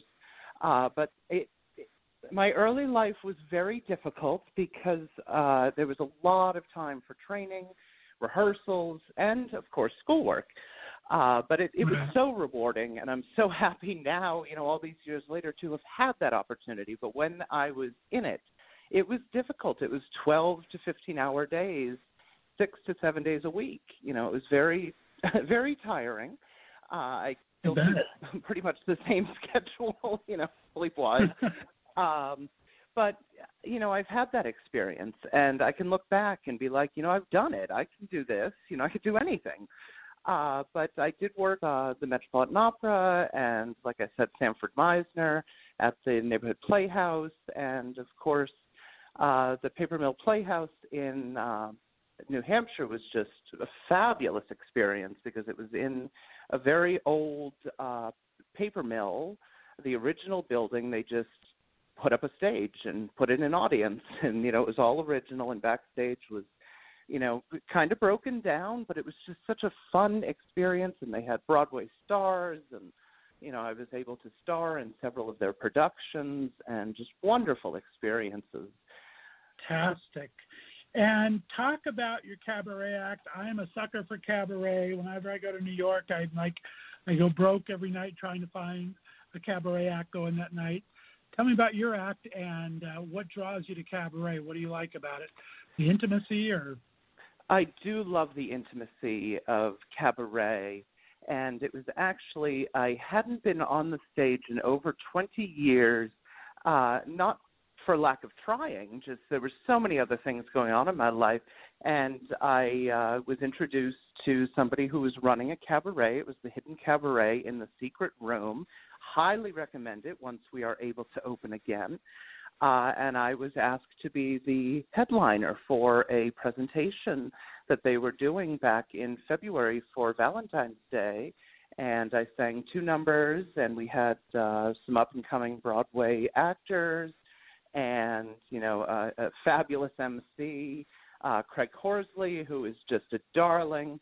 And, we threw the show together, and we had fun with it. And I'm currently working on a couple of new shows for once we're able to get out of this quarantine for cabaret. One is going to be based on my life, and one is actually going to be, based on my great aunt Alice Keene and her, trials and tribulations and experiences of, she worked throughout the year and took the summers off and went to Paris and the Moulin Rouge and meeting all these famous people and artists and having them come and stay with her here in New York. And it's a fun, just some songs, of the eras and, all truthful stories.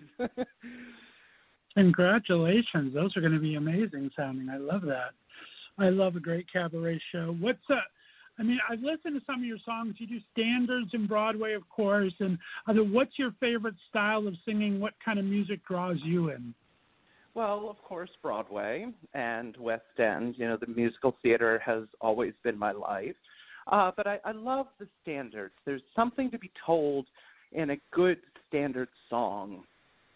Frank Sinatra and, those fabulous singers of yesteryear. And, I'm trying to take a stab at jazz and whatnot because, my life has always been musical theater, and there is some jazz in there. But I just have such a love for jazz. It's all about feelings.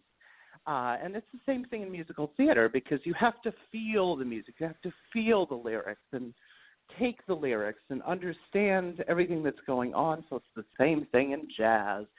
And I love a feel-good song. We all have so many depressing things in our lives that we want to go somewhere and listen to something that's fun and fabulous, and not boring and dull and, depressing. However, a good depressing song every now and then is a good thing. There you go. Amen to that. I like it. I like it a lot. Well, let's bring Mama Rose forth. This is the Mama Rose show premiered just a little over a month ago. Talk about the impetus and the inspiration to bring Mama Rose to life. Well, that's a very fun story. Again, I've got many fun stories in me. Many years ago, stage managing, I was always the stage mom. If someone was upset, I was there as a shoulder or to sit down and talk. And, if you needed me, I was there. I'm stage mom. So I ended up gaining the nickname Mama and then Mama Rose. And it has just continued through the years. And, my cast love to call me Mama Rose. Mama Rose, I need you. So when I, along with Brian, my lovely boyfriend, were putting together this concept for the show, we wanted to do something that was uplifting, positive, with fabulous guests. There's so many other shows out there, but not every one of them is all based on positivity. And my role as Mama Rose is positivity.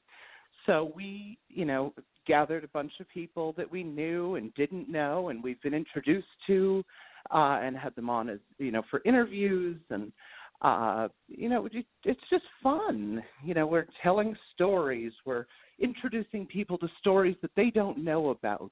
We just had Del Shores and Emerson Collins on the show with Sordid Lives, which was fabulous. And, just those are the fun stories that we want to tell. It's positive. It's fun. And we are airing music videos and so many other things. Well, and I love that you decided to do on YouTube. I've always said that I have the face for radio. I hate getting myself taped. But you have fabulous sets. I mean, I love the color of Mama Rose. Talk about that decision to go on camera. That's what all the cool kids are doing these days. I guess I should start eventually. But what made you decide to go that route? Oh, darling, I always thought that I had a face for radio, but then I've always loved being on the stage and again in the spotlight. But, it's so different for me being on camera because I've always been on the stage. And, yes, there may be a camera or two in there, but you never see the camera. You just see the spotlight. So doing this was very different for me. I've done television. I've done film. But, I've always been behind, an extra or, you're off in the background somewhere. So being the star of this show is difficult. Fabulous, but there's the set is just so much fun because I am honestly obsessed with sequins.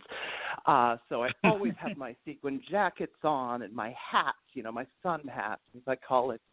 I have so much fun with that hat, and then the jewelry and. That's just my personality. I'm loud, proud, out. I'm not hiding anymore.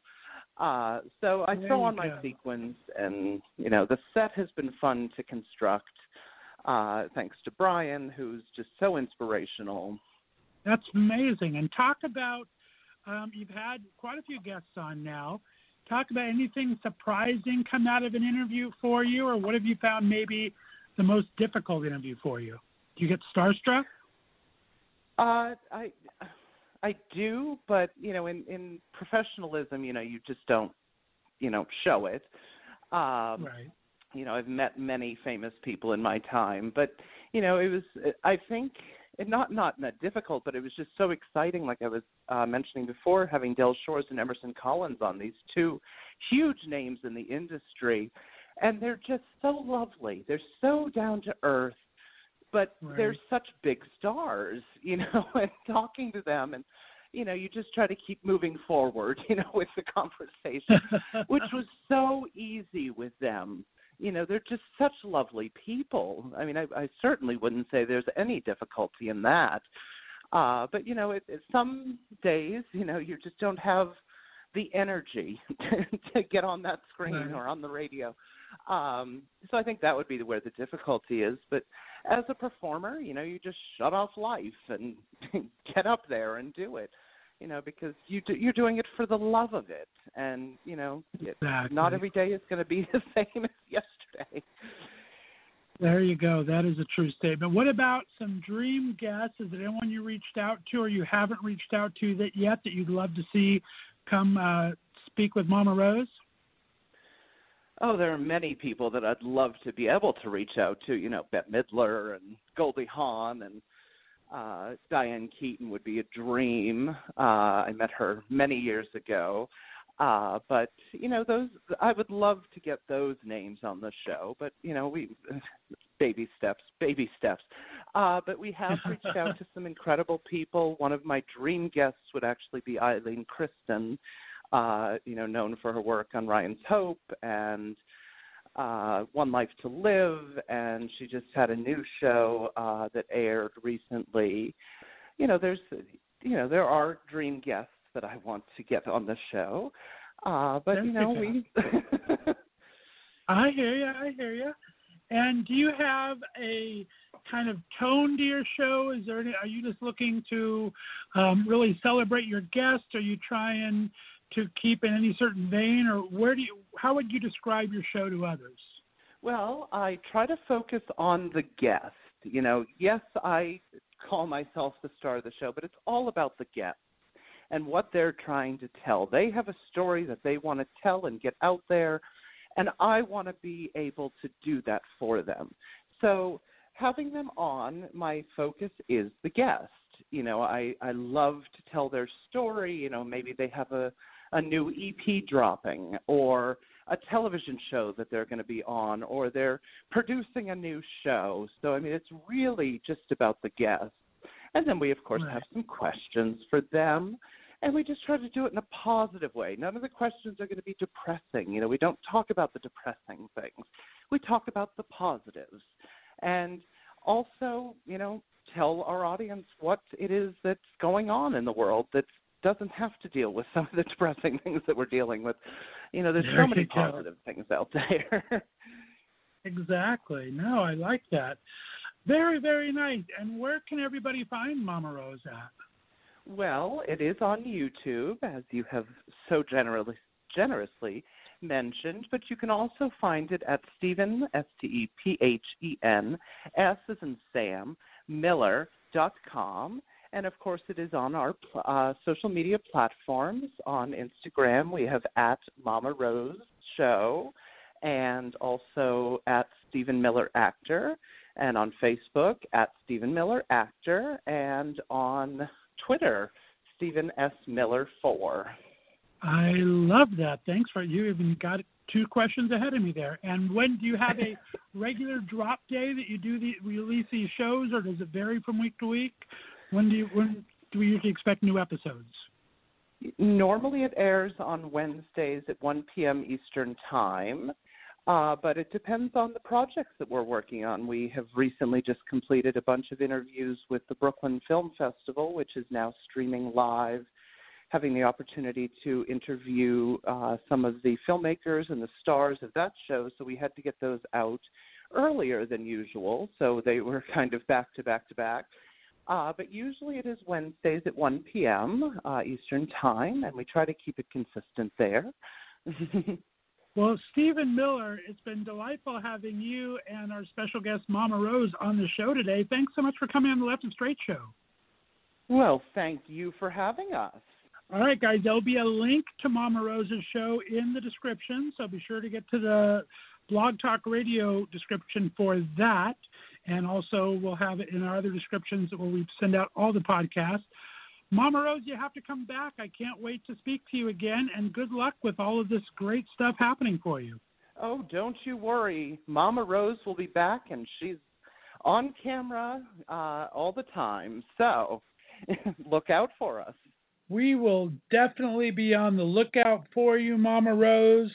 I appreciate you taking the time to come on the show. Please stay on the line for me. Guys, I'll be back after we play a song from Mama's Cabaret Act. This is Any Dream Will Do from Joseph and the Amazing Technicolor Dreamcoat. You're listening to the Left of Str8 show right here on the Left of Str8 Radio Network.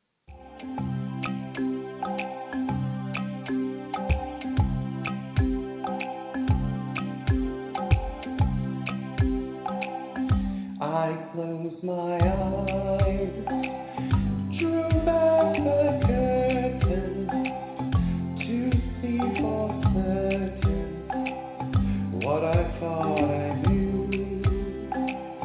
Far, far away, someone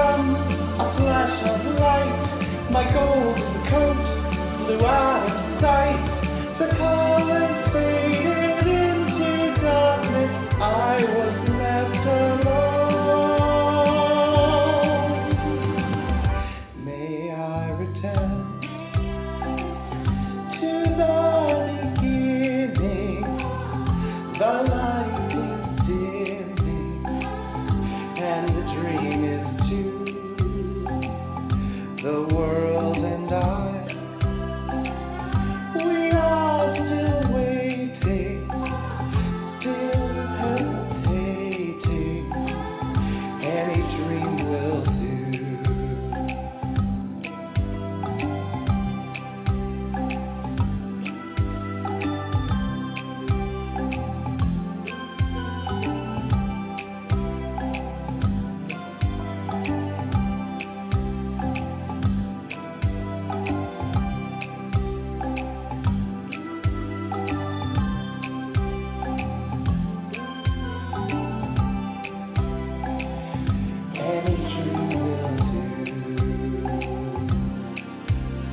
A crash of drums, a flash of light, my golden coat flew out of sight.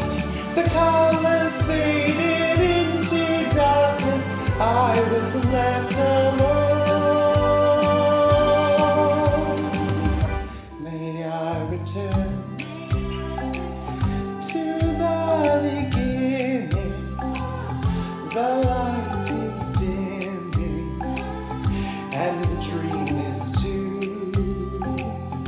The world and I, we are still waiting, still hesitating. Any dream will do.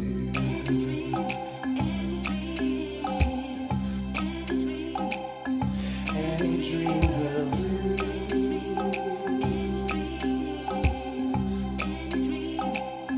Any dream will do.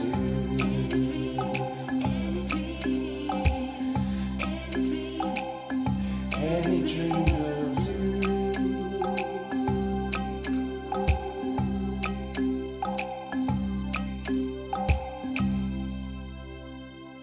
I hope you enjoyed my interviews tonight with J Mac, Brian Falduto, and Stephen S. Miller. Guys, thanks for tuning in to the Left of Str8 show. Like I said, crazy week. We're going to try to entertain you all week with some great interviews, have some fun, a little bit of seriousness in and out. Follow me on Instagram and Twitter at Left of Str8. That's LEFTOFSTR and the number 8. This week has got me really kind of down with everything happening in our country. So I have decided to stop the shows for the rest of the week. I'm going to reschedule my guests that I had scheduled. We're going to take it again next week, just because I think there are some stronger voices out there than mine that need to be heard. So please follow me on social media.